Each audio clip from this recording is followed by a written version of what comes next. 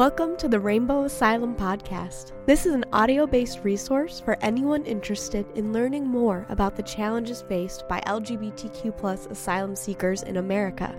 Our goal is to raise awareness on the issue to inspire action and change. Hi everyone, this is Joy. Before listening to the podcast, please stop now and take a few minutes to complete our pre-test survey. This can be accessed in the podcast description or in the show notes of each episode. It would help us greatly if you did this before listening.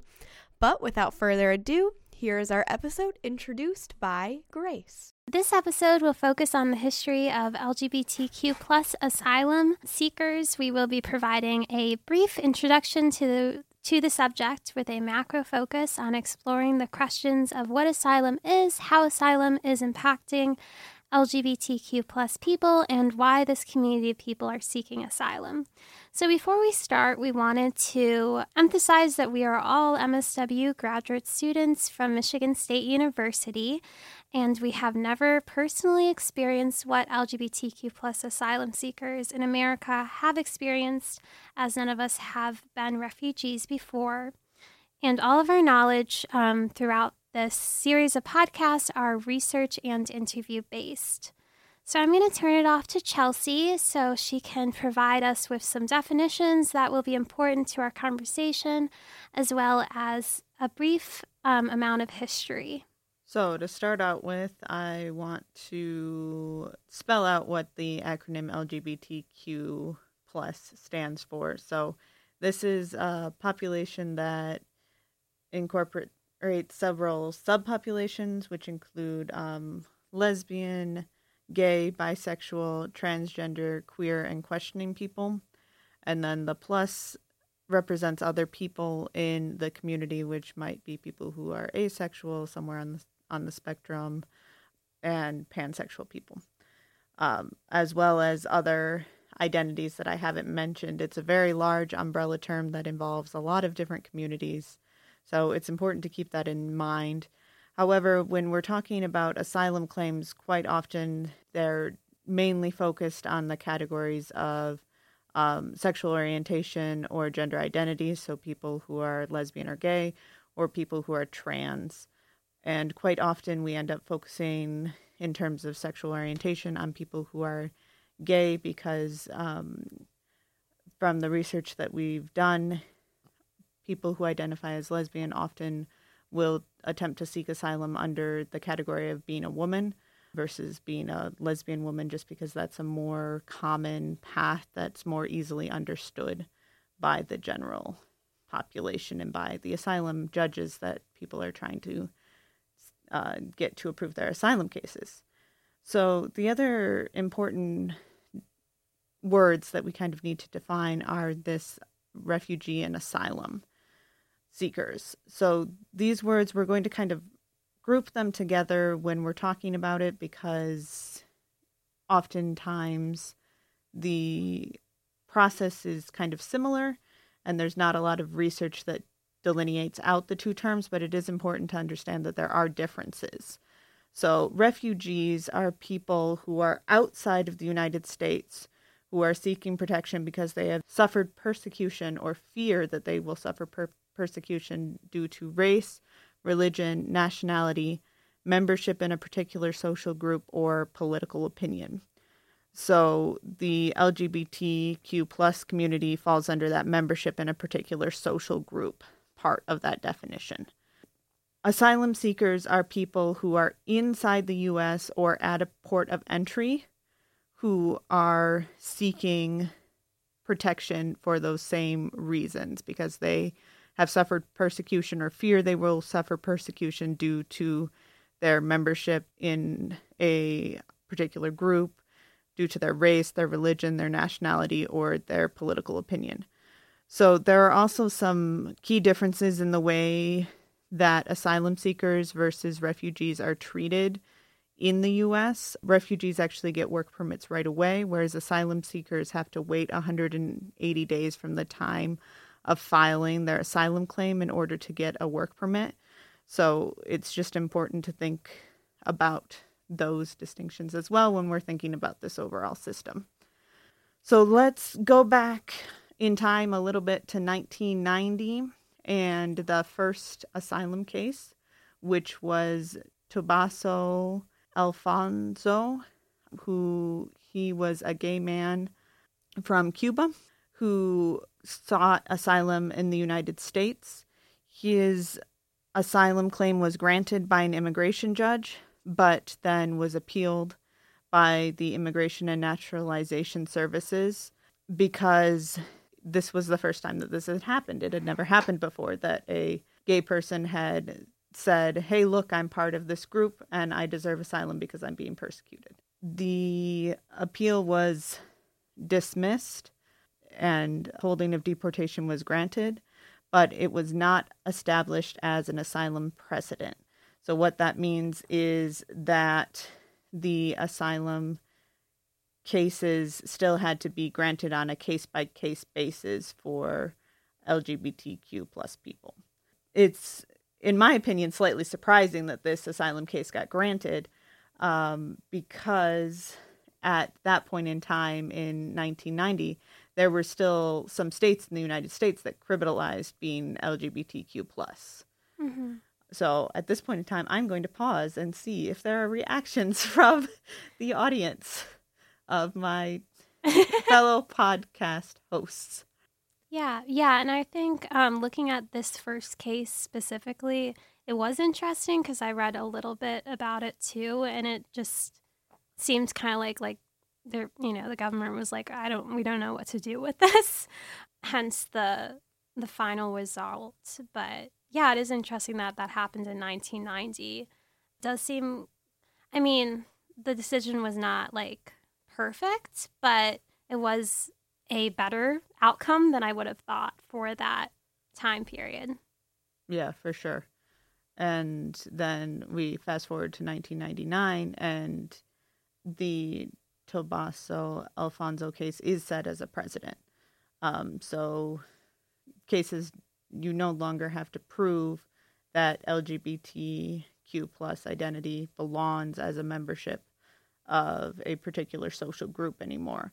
Although you do still have to prove your membership in that group, which, as we'll continue to talk about, is a major problem for LGBTQ plus people who are seeking asylum.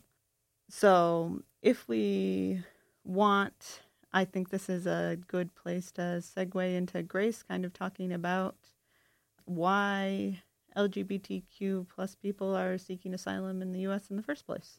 Yeah. Okay. Thanks, Chelsea. So I'm going to be talking about the criminalization broadly of LGBTQ plus identities in other countries.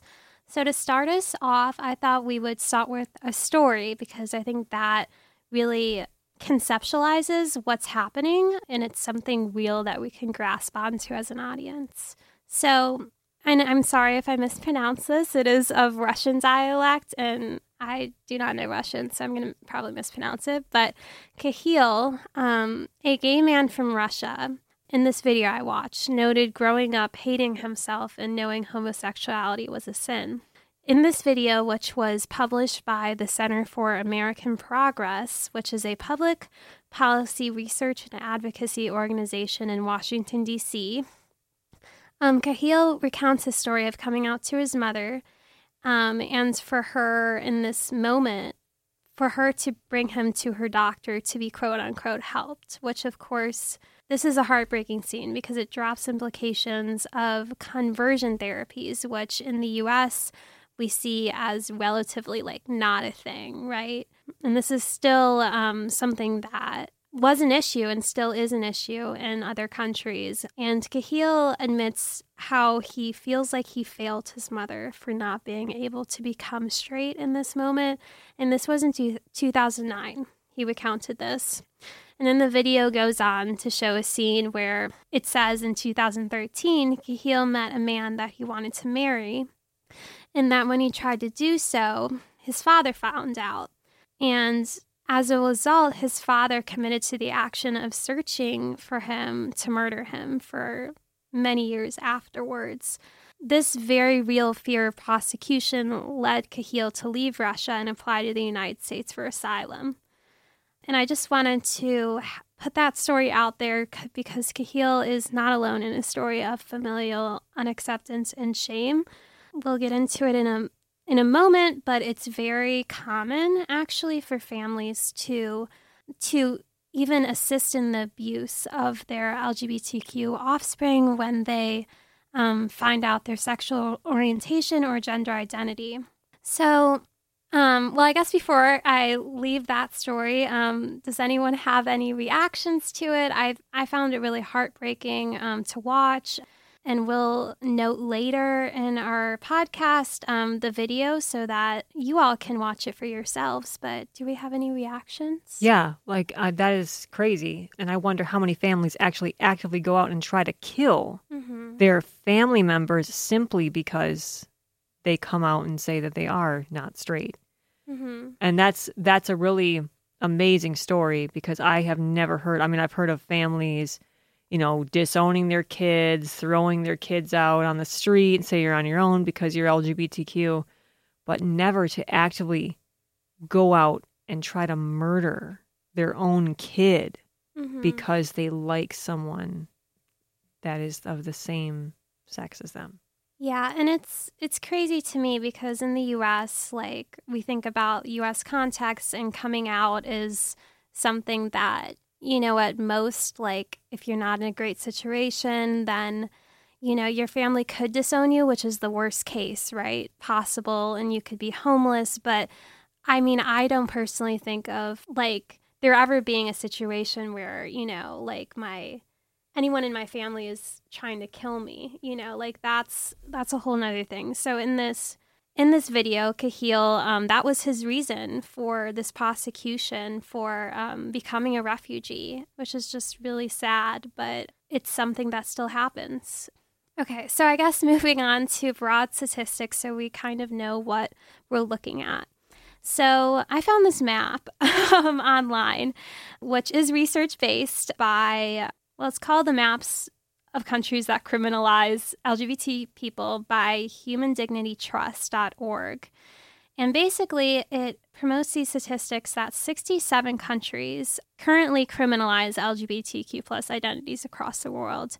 22 countries in Asia, 32 countries in Africa, 7 countries in the Pacific, and 6 countries in the Caribbean and Americas, which actually earlier when I was discussing this with my roommate, she pointed out how, what about Europe? And I was kind of confused about that too. I'm like, okay, maybe did I look at that wrong? And I did not. I just want to put that out there that Europe is not in this list because they don't actively have these criminalization laws that literally, as I'll go into, punish LGBTQ plus people for engaging in homosexual intimate acts. So that doesn't mean that they're accepting by no means, but they don't have as severe punishments. And going back to your story earlier, Russia is on this list of states that criminalize LGBT behavior, correct? Yeah, Okay. exactly. Yeah, Russia, unfortunately, has had a lot of abuse scandals that when I was researching, even just trying to look at, okay, what do human rights abuses, violations look like for LGBTQ plus people across the world? Russia was where a lot of these things are happening, unfortunately. Right, so that's the very sad thing about your opening story is that it's not just this familial issue, it's state-sponsored violence on top of the familial unacceptance. Yeah, right. I'll go into it in a minute, but there's actual laws that support this from happening. Families from, literally family members will try, to kill or hurt their LGBTQ plus offspring or abuse them. And because of the law supports them, they won't actually get criminalized for doing so, which is really unfortunate and really twisted in my opinion. Yeah, thank you for pointing that out, Chelsea. So to go into some punishments, just for statistical reasons, and also we didn't say this in the beginning, but if this is a trigger for you, we thank you for being interested in educating yourself, but also you know yourself, and if this is something you cannot listen to without it hurting you, please turn off at this point or come back in a few minutes. So some punishments for engaging in homosexual acts. When I was looking into this, I thought it was interesting because I wasn't surprised to see like imprisonment. Like imprisonment from 1 year to life is a thing in 54 countries, and that's a really depressing thing to be like, I wasn't surprised about that. But I was surprised that there's actual death penalties in different countries. General death penalty in 6 countries. And why I say general is because there's other countries, like 5 countries, that do death by stoning, which is crazy. And as well as 4 countries that engage in torture behavior, 13 countries that have monetary fines, and 1 country that has a hard labor law. So this means basically that when a LGBTQ plus person is caught or even rumored to have engaged in homosexual intimate acts, which I'm saying that basically to pertain to same-sex sexual relationships, they will have like an automatic death penalty or torture or have to pay a very large fine or somewhere in the middle.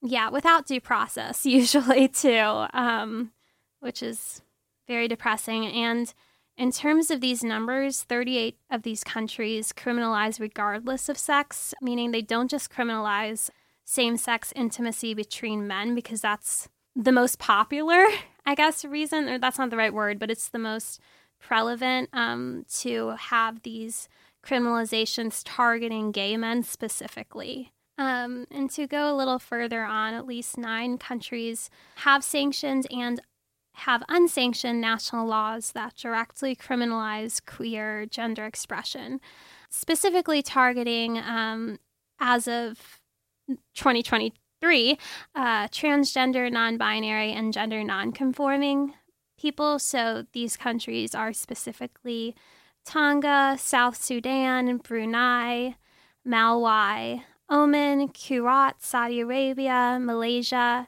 United Arab Emirates, and Nigeria, which can be interpreted broadly over the LGBTQ plus population or over subpopulations exclusively.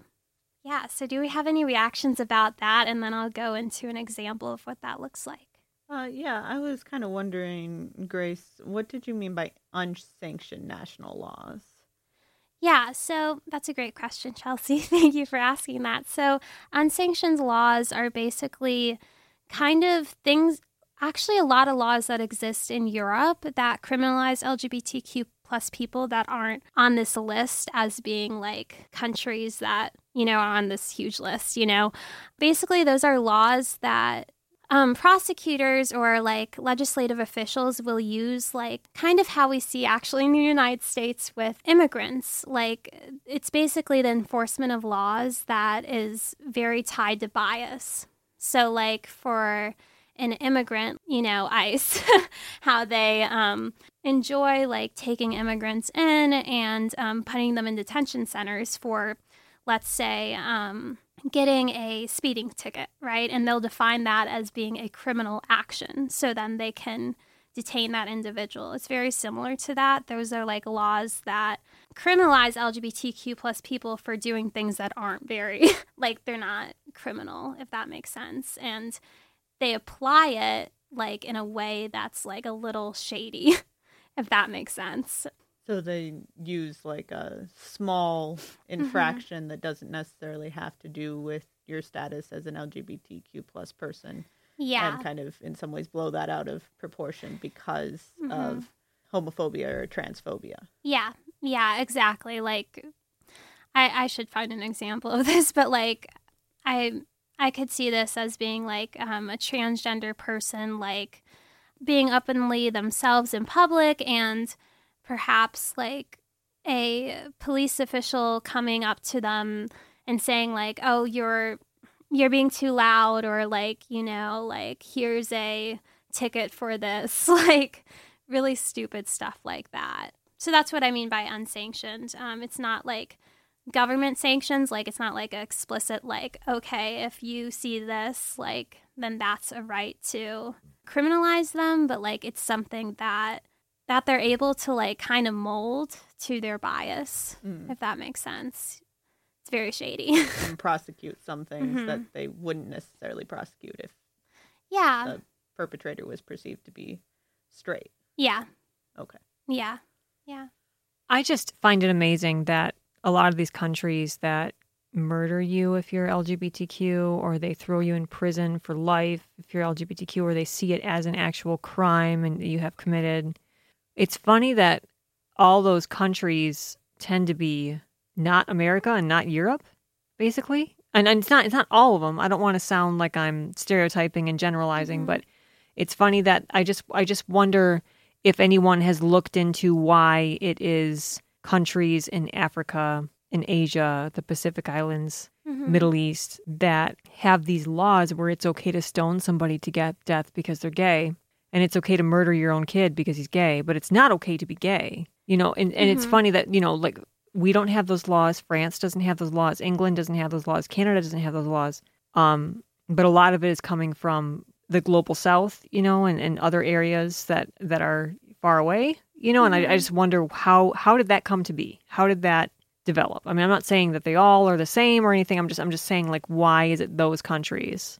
Yeah, well, and that's an important discussion because to me, like, the fact is not that, like, all of these are in these other places. It's just that it's just human rights rhetoric, really, that we see the United States likes to see itself as this beautiful, like, everyone has rights country. And in reality, like, we like to point our fingers at other places, but also I think, and I haven't researched this probably enough, but I think it has to do with cultural values as well as tradition. So a lot of these countries that engage in these activities, like, they have different religions and different cultural values.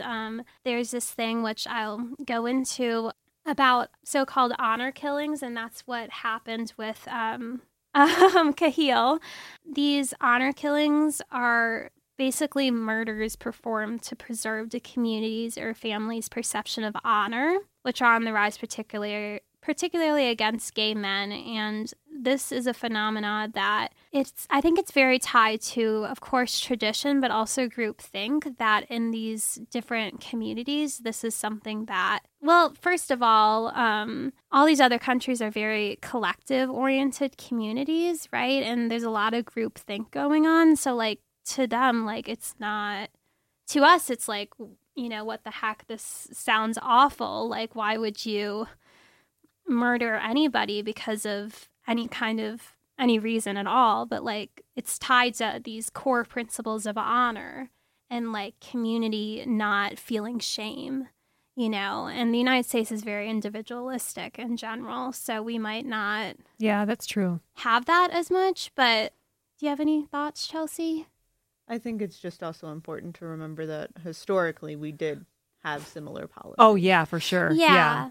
Yeah. Well, Early America. yeah, sooner than that. Yeah. As I mentioned in the beginning, in the 1990s, there were still laws in place that criminalized. Yeah. Mm-hmm. Yeah, for sure. Yeah, and also we can't forget that the United States has colonialized so many countries that many of these countries, I assume, like, I don't know, I've never been to anywhere in Africa, but they're trying to hold on to their own traditions, and kind of that's also why you see, like, in my opinion, right, it's not based on research, but you see a rejection of a lot of, like, liberal views, right, we say, because these countries have been colonialized and they would like to be authentically themselves, you know? Yeah, for sure. Understandable. Not trying to defend some of these things. Not to say also that these things that happen in different countries, it's not like all of these people think this way. Oh, yeah, you know, yeah, for like, sure. at all. Yeah. I'm just highlighting some really depressing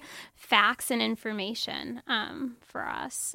To move on, so I wanted to kind of put out an example country just so we can see how this criminalization works in a country, like a case study, if you will. So Nigeria, they impose a minimum of a 10 to 14 prison sentence for LGBTQ plus same-sex relations. So in general, they outlaw all forms of like LGBTQ plus relations and the discussion of LGBTQ plus rights.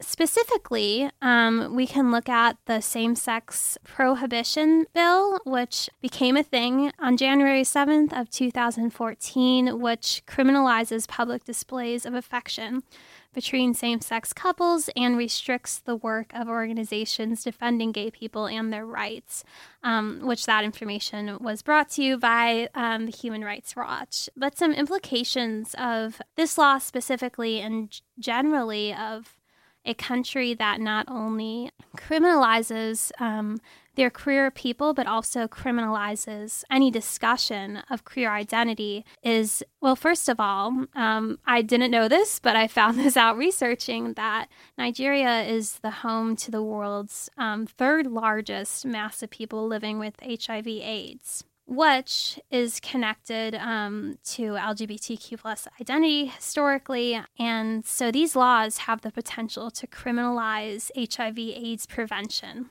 and education via advocacy groups, which is a bit unsettling in general because it's not only about LGBTQ plus expression and mental health, it's also about physical health and LGBTQ plus people's access to medical care. Okay, so now to talk about more human rights violations. So I found this article, and I'm going to chop up his name. I apologize. He's a survivor, actually, of torture. His name is Amin Dizabalov. Chelsea, you want to try? I do not, but we will put it in the show notes for you so that you can see how it is spelled yourself, so that if you want to look up the story, you may do so. Yeah, that's perfect. Thank you, Chelsea. So he was a survivor, actually, of a anti-gay purge in, and I'm going to mess this up again, Chechnya, also known as the Chechen Republic, which is a republic of Russia. And this happened in actually 2017. So I wanted to point that out because I feel like we think of these large abuses happening in years past because we're so woke and, whatever. But this is 2017, which was not long ago. That was when I was 17. I mean, that's only a couple years ago. But anyways, in this instant, he was detained, beaten, and forcibly outed to his relatives by the government in a wave of anti-gay propaganda and rhetoric, which I don't mean to capitalize on his story because it's in Russia, because I feel like we've been paying attention to Russia a lot, which they do have a lot of issues, but a lot of other countries do as well. But just to point out that this is a very real thing that happens, and I feel like it's really easy to dehumanize human rights violations and things that happen because we don't want to look at them and we don't want to take note of them because that means that we need to be accountable. Yeah, so anyways, he was treated very awfully. Yeah, and I just think his story should be heard. Yeah, do we have any reactions to that? It's kind of a similar case to the person we talked about earlier, but that he was tortured further. I mean, it would be really, really awful and triggering to hear his story, honestly. I mean, if he were to actually come out and start describing his torture, that would be just a bit much. Yeah. It's unfortunate, and I don't really know what to do about it since it's other countries and they are going to think the way they want to think. They're going to, you know what I mean? Like, it would kind of violate for like us to come in and be like, no, you're not supposed to do that. They're like, wait, they're coming in and colonizing us again and trying to force their ways on us. It's just, I guess the only thing we really can do about this is to prioritize the LGBTQ community when they're coming in and running from this kind of stuff. We have to understand what they're going through and let them in.